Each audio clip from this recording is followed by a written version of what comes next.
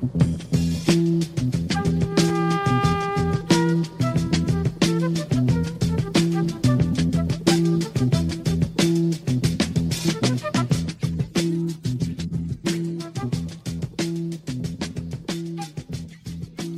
to Across the Margin, the podcast. I'm your host, Michael Shields. Just a reminder before we get going, Across the Margin, the podcast is part of the Osiris Media Group. Go to osirispod.com and check out the fascinating and growing group of podcasts they have to offer. That's osirispod.com. What I'm thrilled to share with you today is one of the most eye-opening interviews I believe I've ever conducted. That interview is with prize-winning journalist and internationally recognized expert on corruption in government networks throughout the world, Sarah Chayes. Chayes has served as Special Assistant on Corruption to Mike Mullen, former chairman of the U.S. Joint Chiefs of Staff, as well as having advised David McKiernan and Stanley McChrystal, both commanders of the International Security Assistance Force. She has been a reporter for National Public Radio from Paris, covering Europe and the Balkans. She's the author of The Punishment of Virtue, Inside Afghanistan After the Taliban, and also Thieves of State, Why Corruption Threatens Global Security, which is winner of the 2016 Los Angeles Times Book Prize. She recently penned a book that illustrates the daunting fact that the United States is showing similar signs to some of the most corrupt countries in the world. That book, On Corruption in America and What is at Stake, is the focus of this episode and is one of the most crucial books that you will encounter.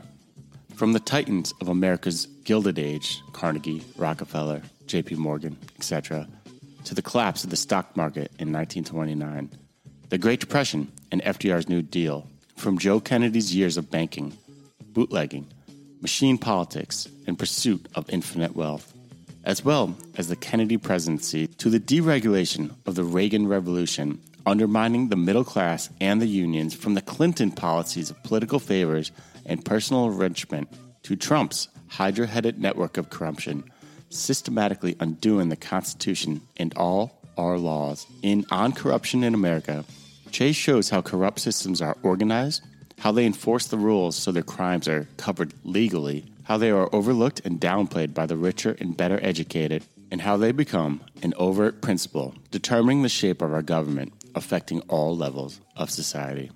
On Corruption in America is one of the most fascinating books I've ever read. It's also beautifully written, but it is easily one of the scariest books I've ever read. It connects the dots between corruption with violent extremism, revolution, mass migrations, and environmental devastation. What we learn is that the main objective of these opportunistic, greedy, and power-hungry corrupt systems is not to serve the public at all, but to maximize returns for network members. Bottom line is this. Sarah has spent decades studying and writing about governments and corruption throughout the world. And now armed with that arsenal of knowledge, she has finally set her sights on America. And it's entirely mind-blowing what she reveals about the level of corruption in America and what it can mean to all of us citizens. This book and Conversation to Follow dramatically highlights what we were up against. The amount of knowledge Sarah shares in this less than an hour interview is simply astounding. And so let's not waste another minute here, as I'm positive you will enjoy and be deeply enlightened by this interview with Sarah Chayes.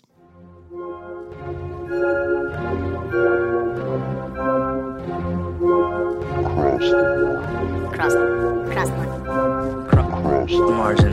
Across the margin.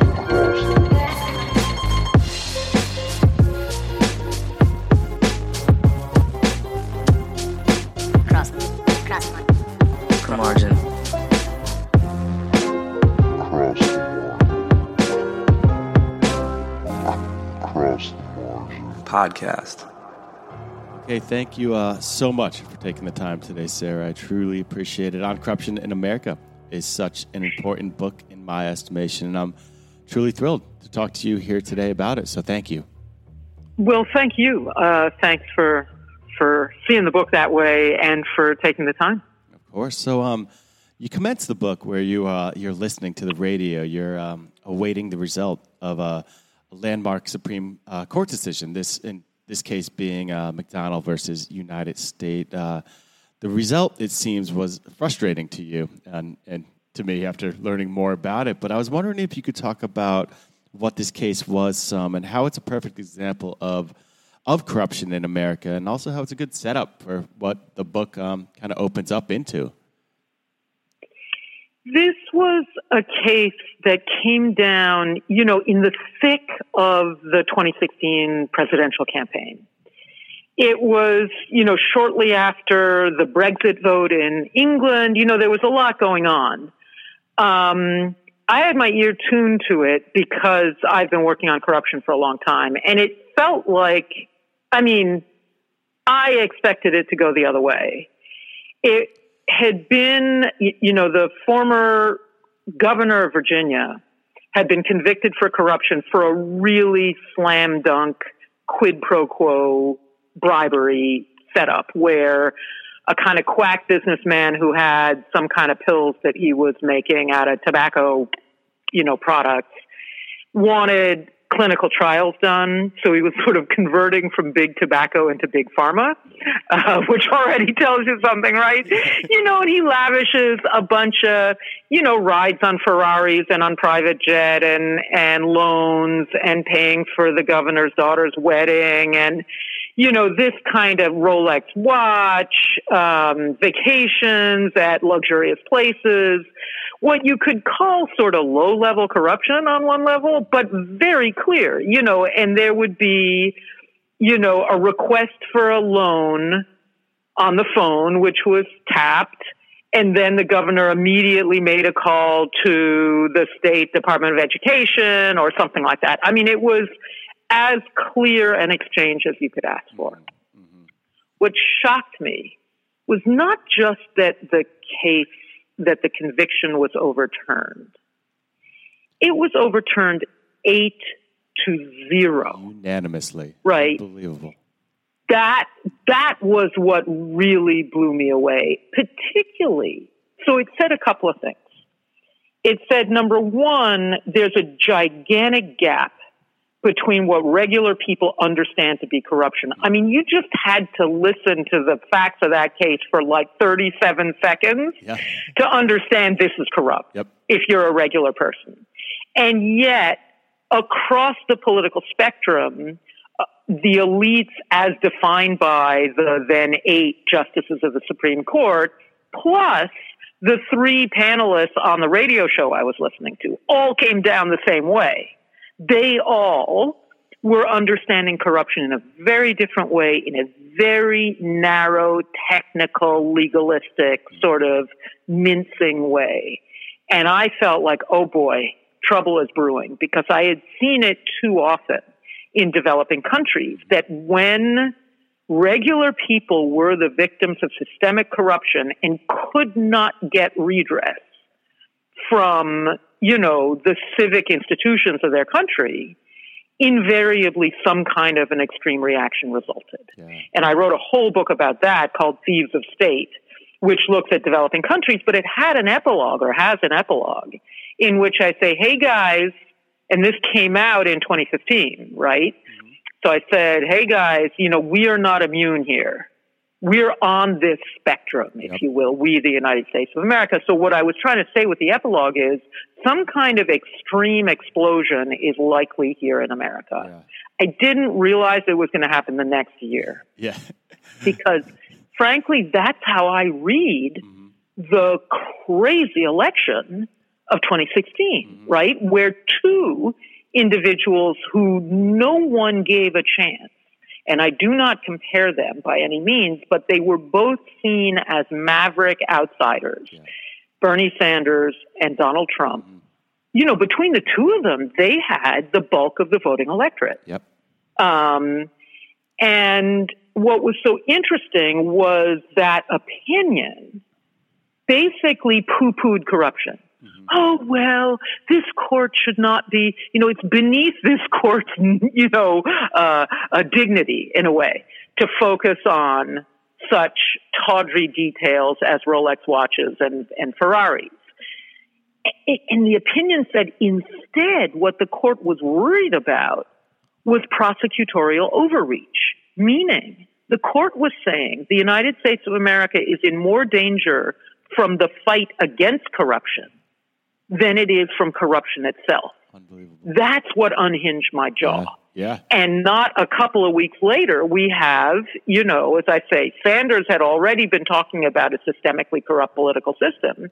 And then Trump starts coming out with Drain the Swamp. Yep. And it sets the electorate on fire.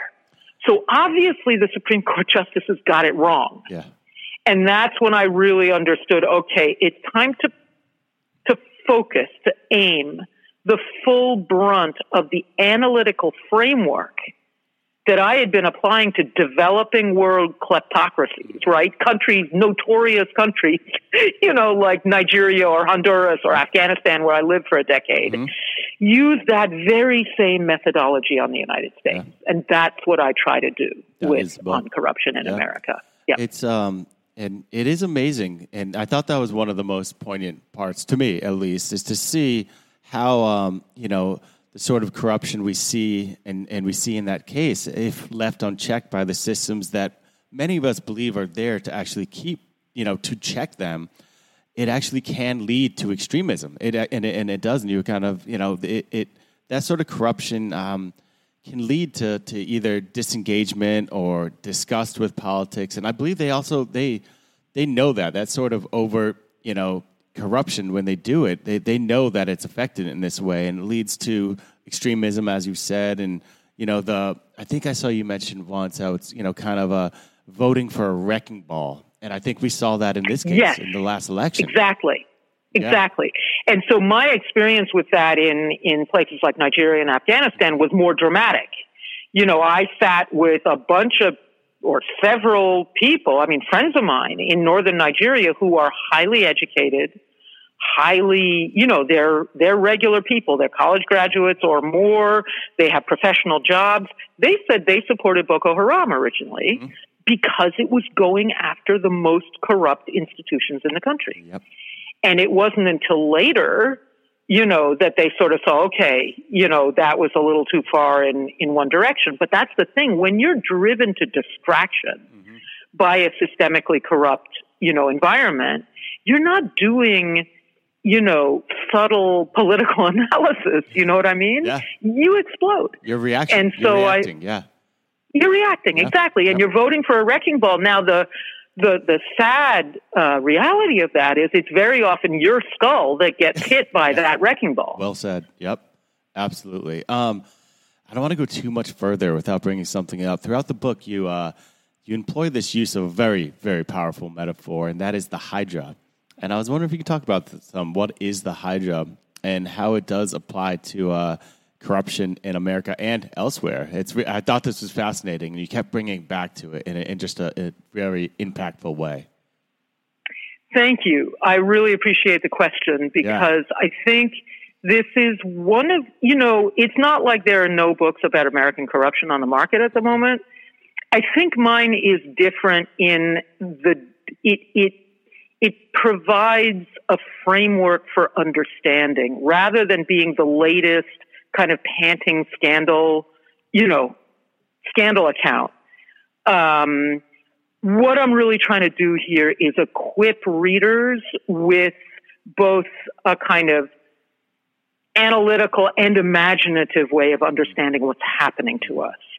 And what I think is that, so I'm going to back up from the Hydra just a little bit, if you don't mind. Oh, of course. The word myth has almost become an insult, in modern America, right? So I use the expression sacred story. Myths are the ways that humans have inquired about and understood our condition for tens of thousands of years. Mm-hmm. And unfortunately, we've kind of turned our backs on sacred stories as a source of wisdom. And sometimes I feel like, therefore, we're being obliged to live our myths. The characters striding our stage these days are so exaggerated, they seem to come out of myths. Mm-hmm. So I deliberately chose some important sacred stories to really get at some of the fundamental concepts, some of the fundamentals of what's happening to us. And the first one I touch on is Midas. Because if you don't understand the Midas disease, you don't understand how we get into systemic corruption. The Midas disease, what was so fascinating is I knew of that as a myth. The guy, who gets one wish from a god and he says, I want everything I touch to turn to gold. And the god is actually really disappointed, but made a promise and so gives it. And Midas quickly discovers that it's a curse, that it is no blessing at all. Why? And I think Nathaniel Hawthorne put it best when he gave Midas a daughter. The daughter, as she sees his distress, he picks up an apple and it turns to gold. He can't taste it. I mean, can you imagine not being able to taste that crisp, sour, delicious feeling taste that we're all about to enjoy as fall approaches ever again? He's horrified. In fact, he can't eat anything. And his daughter runs to him. She's his favorite thing next to gold. He kisses, she runs to comfort him. He kisses her forehead. She turns to gold. That's what the love of money does. Mm-hmm. It causes us to convert everything of priceless, irreplaceable value into a transactable currency. What's fascinating is there was a Midas, and he basically lived when and where money was invented. Money is different from gold. And so I go into that, and I go into a little bit about the kind of Aristotle wrestled with it. Aristotle, all of the great Greek thinkers were actually doing their work in the very early days of money, and they found that money was converting sacred values into cash. And what Aristotle found is once you get addicted, once you get sick with the Midas disease, it becomes a race with no finish line. It's not the same as having a good quality of life. It's how you measure your social status. And that means, if you've got 3 million, well, I need 4, and then you need 4.5. And, there's no end point there because we're in a competition. And you get to ridiculous, things like Commerce Secretary Wilbur Ross lying to Forbes magazine about, how many $1 billion he owns. It's really, and by the way, these are all zeros. Mm-hmm. It's not gold, it's zeros.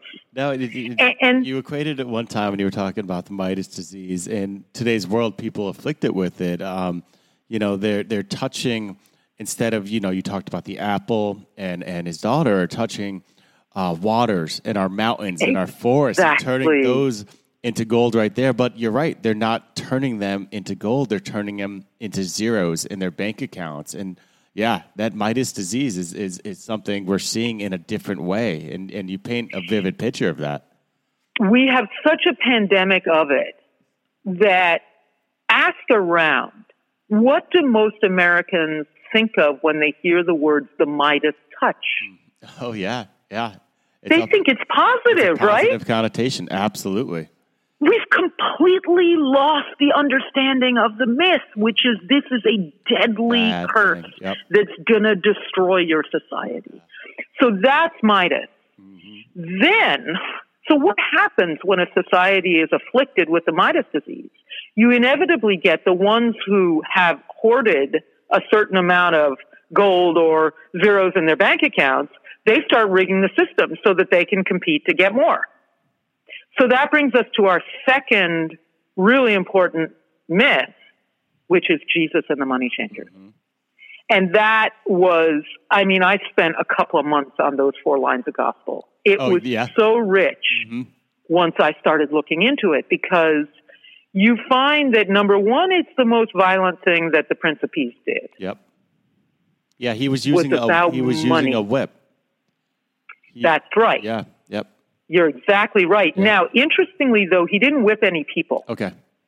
He actually didn't hurt anyone. It was performance art. It wasn't terrorism, although terrorism is a kind of performance art. True. We don't need to go down that rabbit hole. But you're right. But it was a shaming exercise, let's put it that way. And what's fascinating is that was the moment that the kleptocratic elite of his, or the kleptocratic network, if you will, of his society, which is to say the money changers, the high priests of the temple, the judges of the Sanhedrin, the Supreme Court, those were the equivalent of Washington, right, plus Wall Street. Basically, it was as if you had Washington and Wall Street in the same place. That's when the bosses of that complex decided they had to kill this guy.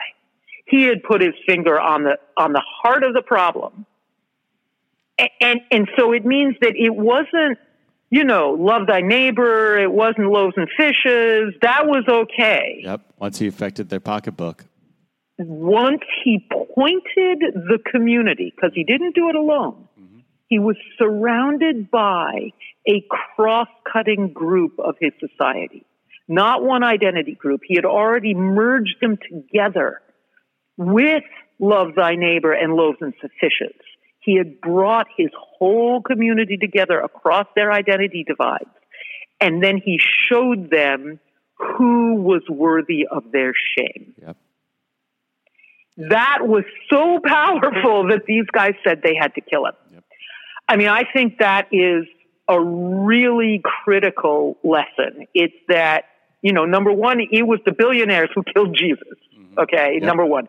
Number two, his taking them on was so dangerous to them that they did, something unprecedented, which was to say execute him when he hadn't, actually committed an insurrection, Yep. right? So I think it's really telling about who the public's enemies are. Who are the enemies of the American experiment in democracy and of the American people? It's the billionaires. Yeah. And how dangerous is it going to be for us to take them on? Very. How are we going to have to do it? United. Yep. Okay.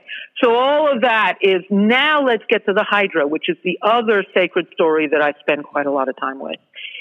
And I just used the expression kleptocratic network. That's really wonky, right? I apologize. Like, that's two words that are... It works, though. It definitely works. But that's where the Hydra comes in. It's a more imaginative way of saying the same thing. Yeah, yeah. So there are a couple of things about the Hydra, many things, but a couple of things that make it such a great analogy for what we're grappling with here. Yeah. Number one is, it's an evil beast. Yes. It's going to destroy our community. One. Two, it poisons the atmosphere around it. It breathes out this poisonous breath. So it just poisons the whole area around it. Number three, it's got all of these different heads. And if you look at the heads, you could think that it's separate, creatures, right? Because they're all snaking in different direction and striking from a different place and throwing you off balance because they're coming at you from a different direction. And yet they're all attached to one body. Yeah, they're working separately but in concert in a certain way. That's exactly right. And that's what gets us to, so back to the network expression, let me bring this back into a different way of a more modern, if you will, way of understanding this. Americans, first of all, we tend to see corruption as isolated events. This venal official, this guy with his hands in the pocket, this gal who, threw a contract to her sister-in-law, and it's an individual self-contained thing. And often the way journalists have to write about it exacerbates that, because they have to write all the details of this specific case in order to prove that it was really wrongdoing, right? And whereas it's much more real to understand corruption as the operating system of sophisticated integrated networks. Yeah. That means that when you have public and private sector officials working together as part of the network. Again, we tend to talk about the revolving door as though an individual is pushing a door between public and private sector. That's not really how it's working. What you have is an integrated network that is placing its members alternately in positions of public power and in positions of private gain. And that means that, and in fact, these networks often include out-and-out criminals. I mean, every place that I have investigated them, they have. Yeah. So it's really at least three strands, and they usually include a kind of violent, a violent group, a violent element. Mm-hmm. Exactly. Mm-hmm. So you could say there are four, because those are essentially terrorists, right? Even if they're not necessarily religious terrorists. People who deliberately use violence to terrorize civilians are terrorists. Yep. So you've got four strands to these networks almost everywhere that I have looked at them. Yeah. And these are strands that Americans tend to keep separate in their mind. Yep. That's why the networks are so confusing to us and why they're so incredibly resilient. Because they dispose of all of the powers and capabilities of political power, economic wealth, criminal agility, and brute force. Right? I mean, that's a lot. That's what we're up against. That's the Hydra. I was just having a moment over here, forehead rubbing, thinking about exactly the uphill battle we're facing, thinking of those four elements right there. And there's one attribute of a Hydra you didn't mention that you do, of course, in the book is if you cut one head off, two more grow, and it just the beast is resilient, as you're saying. It's real. It's such an excellent metaphor. It really is, and it takes away that individual element to it, where people do hone in on just that one problem there when it is this bigger beast. And I'm really glad you spoke on the power of myth. I think there's something really to there. And one of the lines you said, because our society has turned its back on the storehouse of wisdom contained in our ancient sacred stories, we are condemned to live our myths in flesh and blood. And you already alluded to that, but I just thought that was such a great line. And it's so true. There's so much power there. And we might be not be making the same mistakes or be more aware to the ills that are around us if we did, share these stories and have these conversations. It's so powerful. Thank you. Yeah, and just to reinforce your point about the head, two heads sprouting where one was cut off. Mm-hmm. I mean, I think this is a really important lesson for those Americans who are focusing on Donald Trump and his coterie, or Hillary Clinton and her coterie as the sole source of corruption in this country. Yep. I have now examined also maybe a dozen anti-corruption insurrections around the world, mm-hmm. starting with the Arab Spring mm-hmm. and going across to, Guatemala, Honduras, Lebanon repeatedly, in the news recently. Lebanon is learning because it's been through 3 anti-corruption insurrections in the last decade. But too often the anti-corruption kind of uprising, which is very broad-based, and that's important. But people go home once they lop the head off of the Hydra, once yep. the government falls. Yep. And every time, Guatemala is a great example.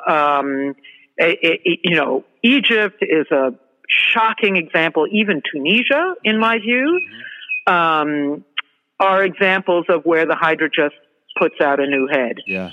I'd like to apologize. I have an extremely loud bird next to me. So if that came into the conversation, I do apologize. I like it. No, that sounds beautiful. No, you're right. I feel like too many will be, if Trump does lose this election, like that's such a win for so many that they would walk away, when I've always liked the idea of looking at something like a Trump presidency as a symptom of something so much bigger. Thank you. I think it's really important to look at that.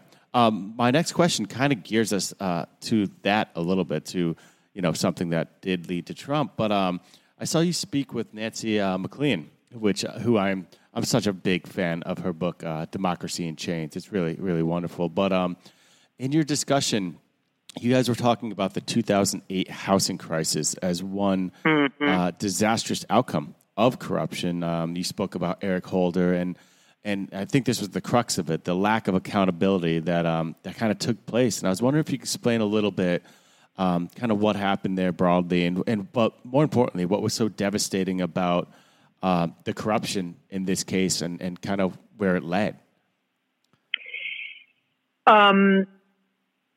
What I start to look at is kind of when the protections against systemic corruption started getting dismantled. Yep. And that, I mean, a clear kind of starting point is 1980. And again, I think a lot of left-leaning voters would say Reagan. And indeed, Reagan had a lot to do with it in terms of, dismantling the regulations that had protected the United States from financial crises since they were put in place during the New Deal. We had not had a financial crash or a ensuing depression since 1929. But I would just like to say that culture was changing too. Mm-hmm. There are lots of indications that quite apart from Reagan's actions or example, the Midas disease was, back from remission. It was hitting again. Yep. And he and his administration put into very virulent action a lot of the implications. The results were instantaneous. You didn't have to wait until 2008. You got the savings and loan crisis. Mm-hmm. And what was fascinating about the savings and loan crisis is that there were still enough regulatory agencies, and we had the good fortune to have someone of character who was appointed to the bank board, and they did a really serious job of investigating and prosecuting after, during the savings and loan crisis. Mm-hmm. And what they found was systemic fraud. This was not, quote, risky bets by savings and loan institutions. Yep. What it turns out to have been is risk-free activity for the president, the heads, the CEOs and the top executives, and they just bankrupted their banks. But they made out great, right? So it was essentially bankruptcy for profit. And just like the Hydra, it poisoned the entire environment. Because then if you were a real estate appraiser in the hot spots, you couldn't get a job unless you were willing to do phony appraisals. And, you would have contractors who were phony contractors and would sign up for these loans that they had no intention of paying back because they weren't ever going to build anything. So it was both corrupt and corrupting. Mm-hmm. But it was curbed and reined in due to investigation and prosecution. The shocker is that given that experience, that recent experience and great data and analysis on it, the Clinton administration doubled down on the deregulation.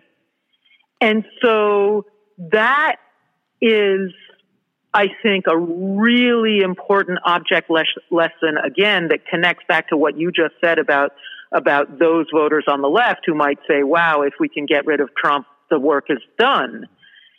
If it had just been Reagan, if Reagan had gone off on this radical bent, which he did, and then it had been reversed, and the protections for American citizens had been redesigned and better designed, let's say, than they had been. If that had been the lesson that was drawn from the Reagan Revolution was, oh boy, we better redesign the institutions and guardrails to make them even more effective and even more responsive to citizens' needs, that would have been great. Instead, what we got was a validation from the Democratic Party. Yep. So suddenly what was a radical departure became bipartisan orthodoxy. Mm-hmm. And so I would say that validation of the 1990s was equally bad for America. You can't actually distinguish between the two. And that, again, takes us back to our 8-0 Supreme Court decision. We're getting distracted by the partisan divide in this country, and we're missing the underlying unanimity on things that are really terrible for the ideals that this country is built on. Bullseye. So, of course, there was a huge Republican-Democrat clash during those periods. I mean, Clinton got impeached for obviously politically, I want to say partisan reasons. But under all of that partisan storm and drang, you had pretty consistent policies. That's what's so shocking about it.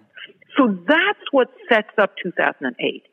And why I say it's about corruption is it's about the workings of this network. Who was making all of these, financial policy decisions for Clinton? It was the banking industry. You basically had the regulatees doing the regulating. And of course, they were doing exactly what corrupt networks do. They were taking advantage of their positions of power to change the rules, not to steal pennies from the jar. That's trivial. Their job is to change the rules of the game so that the institutions serve the network, not the people. In other words, to rig the system. And they busily got in there and rigged the system. The result was inevitable. It was 2008. And that impact, a lot of people say, well, corruption is fact. I've had an exchange with a friend of mine who's a former chief of police of a major city. And he read this manuscript and he was incredibly helpful and he loved it. Interestingly, though, having even read it, in some email exchange we had, he said, well, I devoted my career to, the kind of crime that really affects people's daily lives. And I said, wait a second. Didn't you read the book? How many people was it? 4 million Americans? I've got the right number in the book on corruption in America, but I think it was 4 million Americans lost their homes in the wake of 2008. Yeah. What greater disruption to your everyday life can it be to get thrown out of your house on your bum? Roof. Absolutely. Yeah, man, it's actually very heartbreaking, right? If you think about it on that individual level. Regulations. How many suicides? Yes, exactly. How much hurt, and this was because regulations that protected just the public from, the abusive real estate agents or the insurance and mortgage lenders. They were dismantled, and people were taken horribly advantage of. And you could see how this led to this frustration and this lack of accountability that, Well, that's the thing. Let's talk in current terms, right? Yeah, sure. A guy maybe committed a $20 fraud. Mm-hmm. He was tortured to death for that. Whereas people who committed billions of dollars worth of fraud. Now, it's not proven that they committed fraud because nobody even investigated them, right? But given the example of savings and loan where it was systemic fraud, given the fact that, then there were a series of other crashes between savings and loan and 2008 for which nobody really was punished, investigated, or prosecuted. The likelihood is that, veteran fraudsters are running our financial institutions. And we should remember that's banks, but it's also money managers like BlackRock. There's this whole other financial sector that is kind of opaque to regular Americans who think of a bank as a place where they deposit their money, right? Mm-hmm. There are these money managers and private equity firms and things like that are completely unregulated and are being run by criminals, essentially, except they're not prosecuted, so they're not convicted criminals. Yes. That's the differential in punishment. Yep. This is, now I found a little Old Testament here to go back to our sacred stories, mm-hmm. but societies punish their own members. It's a very important thing that societies do. They do it to to gain retribution. They do it to provide something to victims. They do it to deter future wrongdoing.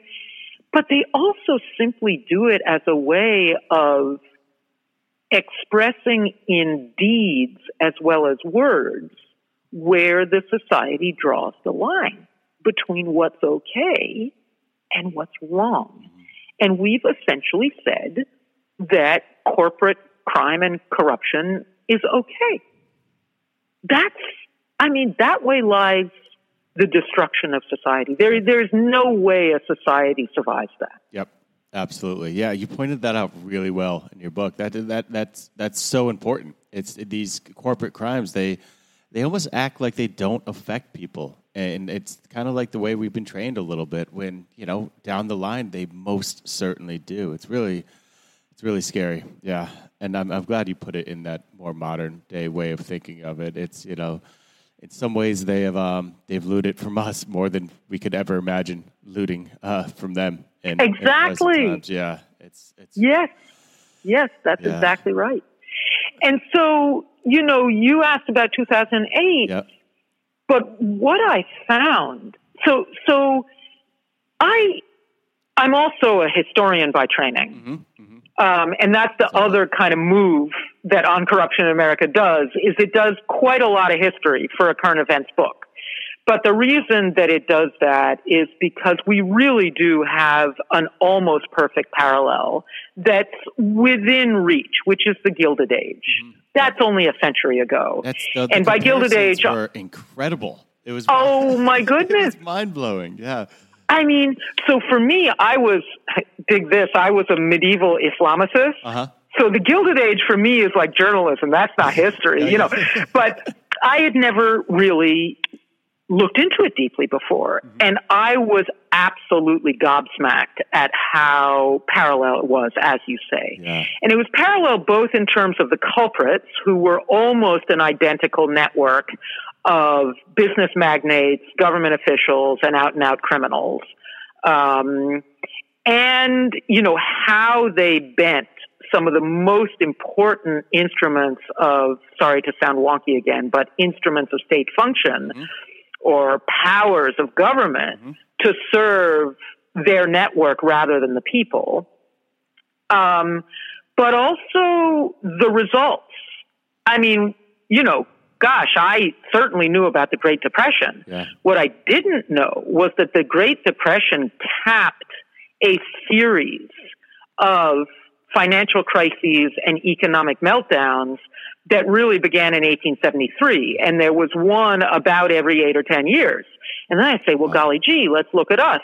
And it's like, oh, shoot, we've got SNL, we've got .com, we've got the 1990s meltdowns, mostly in other parts of the world, but we had a couple of stock market. We had I think the largest single day fall in the stock market. Didn't lead to a depression here. And then we have 2008. So I'm like, wow, that is exactly the same pattern. Therefore, I wanted to look at the Gilded Age. How did they get out of it back then? Clearly, we did. You can look at it's not to say that life was roses, but in terms of deep economic meltdowns and that kind of a disruption, we didn't have any between 1929 and 1980, 81 or 2. So, and it's really interesting to look at the graphs, and I include some of those. It's flatline. The bank failures absolutely flatline, and then they go bouncing up again. And the answer is a very sobering one. The inspiring side of the answer is there were some really great, movements of protest against the rigged system back then. And On Corruption in America looks at 3 of them. Labor protests, which we're seeing a lot of again today. A lot of it is not being covered in the media. There are wildcat strikes all over the country at the moment. I just heard about one by, hospitality workers in D.C. over Labor Day. Often they're popping out here and there. They're localized, but there is a pretty remarkable level. That's right. They're happening. But it was much more concerted, and they were up against a much more violent, opposition from the power structure at the time. It was really brutal. And yet I was very struck by how idealistic it was in two regards. One is it was remarkably inclusive for the day. The Knights of Labor, one of the planks of their platform was equal pay for equal work across genders. There was a genuine effort to include workers of color, which eventually, toward the end of the 19th century and the beginning of the 20th century, got sacrificed, and that's a tragedy, a real tragedy. And it made it kind of impossible for the movement to win. You need the cross-cutting coalition. Yep. As soon as you start dividing up along identity divides, you're going to lose. Yep. But it's pretty remarkable for the day how inclusive it was across racial barriers, certainly across religious, language, class barriers. Because even within the working class, there were class barriers. Mm-hmm. That was very conscious, and I didn't realize that. The second really interesting thing sort of culturally about it was how vibrant it was culturally. Mm. I didn't really realize that. The 8-hour day was a prime, rallying cry. And when you look at why people wanted the 8-hour day, it wasn't just, we want to work less so we can sit on our bums more. It was 8 hours to work, 8 hours to rest, and 8 hours to do all the other things that make you a human being. Yep. Yeah. Yeah, there's something noble behind it. Yeah.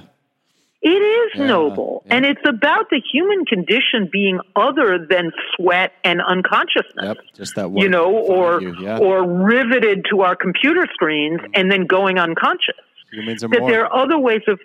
Sorry? Humans are more. They're more than just what the Humans work. Are more than the that. work shouldn't just define them, and that's what that was about. That's really cool.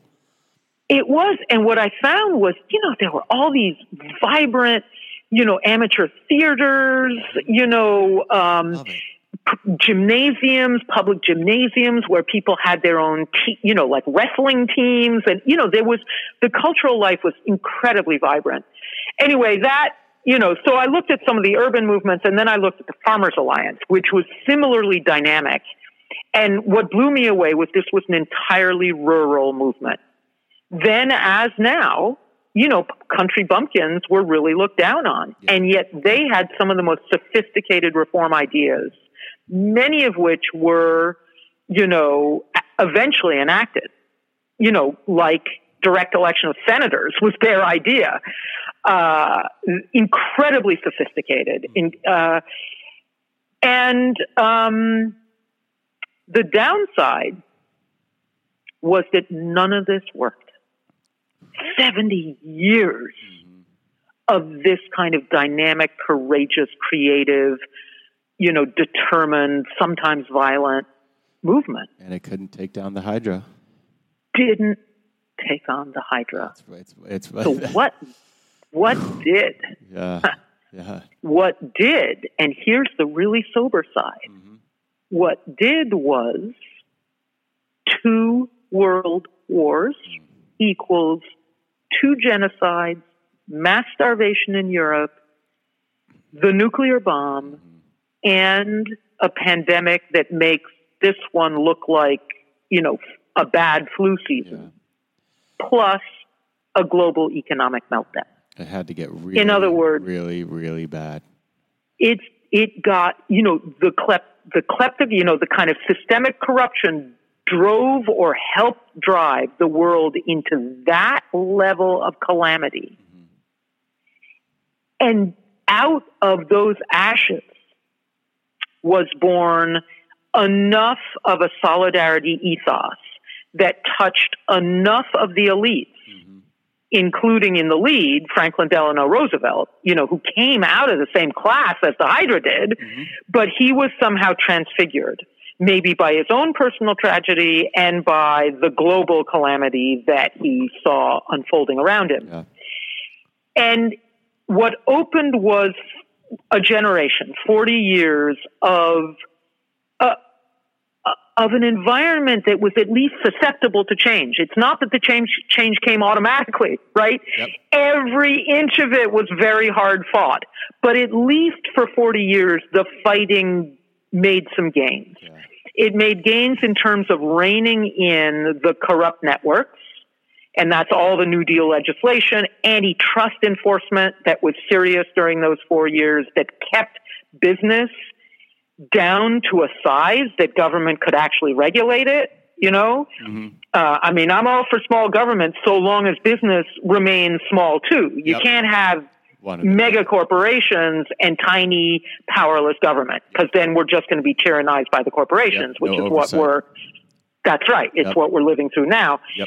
And that was the other, by the way, main demand of all of the protest movements in the Gilded Age was break up the mega corporations, the trust.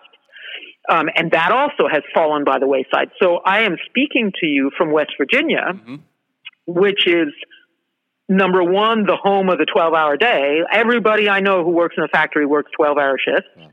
And, you know, mega corporations are now powerful enough that they can come onto my land without asking me to check for whether there's any gas under here, if they get 3 of my contiguous neighbors to agree to them coming onto the pooled area. I mean, that's a violation of the most, I mean, I want to say capitalistic protection, which is property rights. And that's because these corporations have become so powerful. So we got a generation where we could curb the kleptocratic networks. We got expanding rights for, I want to say, not disadvantaged, but what's the word? Downtrodden groups, including minorities such as blacks, but including the majority of the American population, which is women, including, various others, Americans with disabilities and so on. We also finally got some protections for our most precious community members who aren't able to speak, meaning trees, water, the four-leggeds and the finned, those members of our community who have nobody to speak up for them in, the councils of Homo sapiens. Yep. And they're still taking a beating, but at least some protections were erected for them. Yeah. And then beginning in 1980, all of that stuff got progressively dismantled. And so what I'm trying to say here is scary. Yeah. History tells us we're not getting out of this without cataclysm. Yep. And frankly, cataclysm in the 21st century will make 20th century cataclysm look like a picnic. Yeah, absolutely. No, and we're looking, yeah? Go, no, please go right on. Sorry, I'm just, I know. We're looking at, we're seeing it on the horizon. My niece lives in California. She says it feels like living at the end of the world. Yeah. Yep. I've seen some pictures we're from burning. Friends. It's just ashes are just absolutely raining. And that's, you're speaking of some of this devastation, in the list that you mentioned that led up to that mere 40 years of prosperity, if you can even call it that. I mean, what climate change, anyone who has done the research and is looking at what it could do, it's of devastation at levels we couldn't even imagine. Exactly, and it's all around us. We're seeing it. I mean, Siberia is on fire. Yeah. It's not just California that's Australia on fire. Siberia is on fire. If you remember what started this crazy year, it was Australia burning coast to coast. Australia. Yeah. I mean, so and the Amazon, and just not to go down an environmental, road here, but I think it's very, very important that we give it its place. It's not just CO2.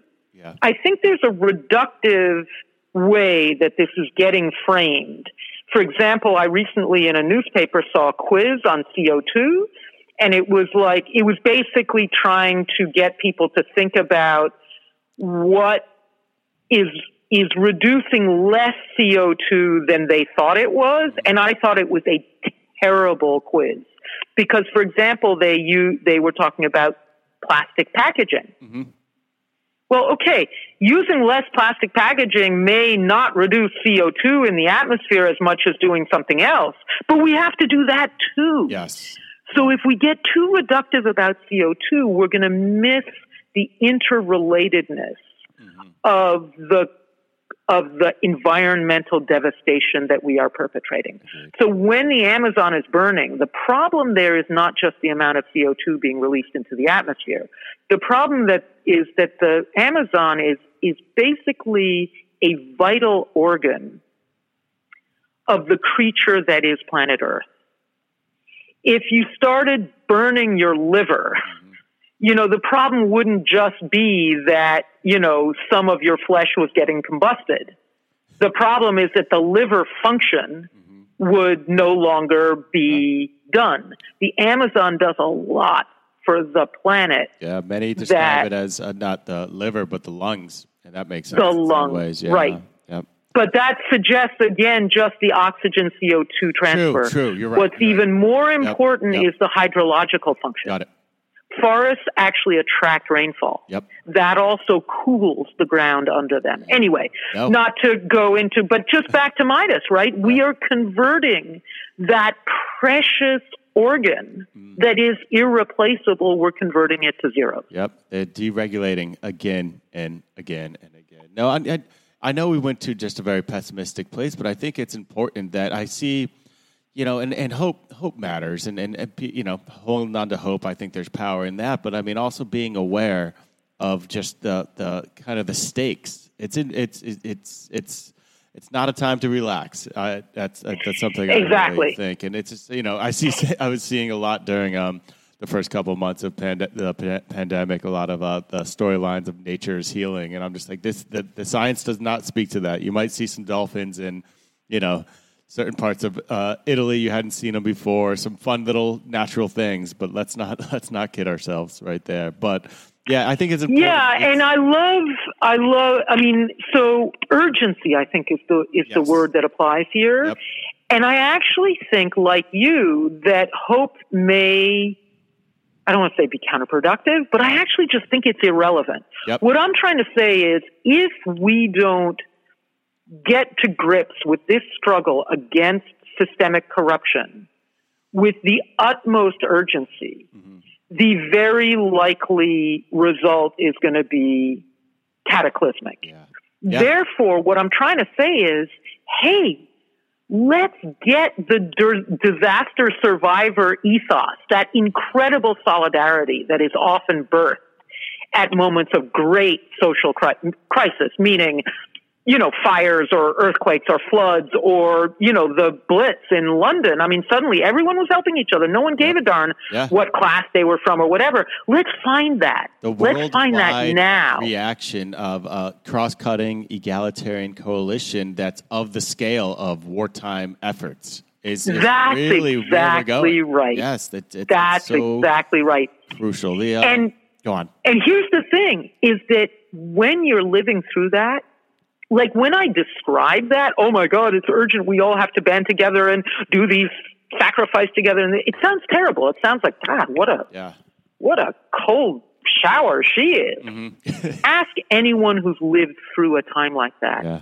It is the most vibrant, exciting, meaningful time that they've ever lived. Absolutely. What I'm saying is, let's make this fight a celebration. Yes. I love that. Let's get out there and do it and make a party of it. And damn it, make it the most powerful moment of our entire lives. I keep saying, I'm like, I love the idea of using this time to reimagine everything, reimagine your involvement, reimagine what you can be, reimagine possibilities. That's like that. I think that's where the hope. Yes, the thing that's, that gives you reason for pessimism is real, and we need to react accordingly to that. But the hope is kind of almost in yourself and what you can contribute, because it's going to take all of us using our unique skills and our unique passions to kind of come together and find ways to do it. And that is beautiful. What's happening and what's going to happen is not beautiful, but what we can contribute really is. Exactly. And it's not up to us to think that the outcome rests on our shoulders. Yes. What we are responsible for is giving the best of us to this fight. Yep. And then we will have a ball. Yes. Yes. I love that. I think we end it right there. I was going to... I think so too. And that is exactly what we did. End it right there on that bomb. I can't thank Sarah enough for her insight and time. And thank you all for joining us once again on another journey across the margin.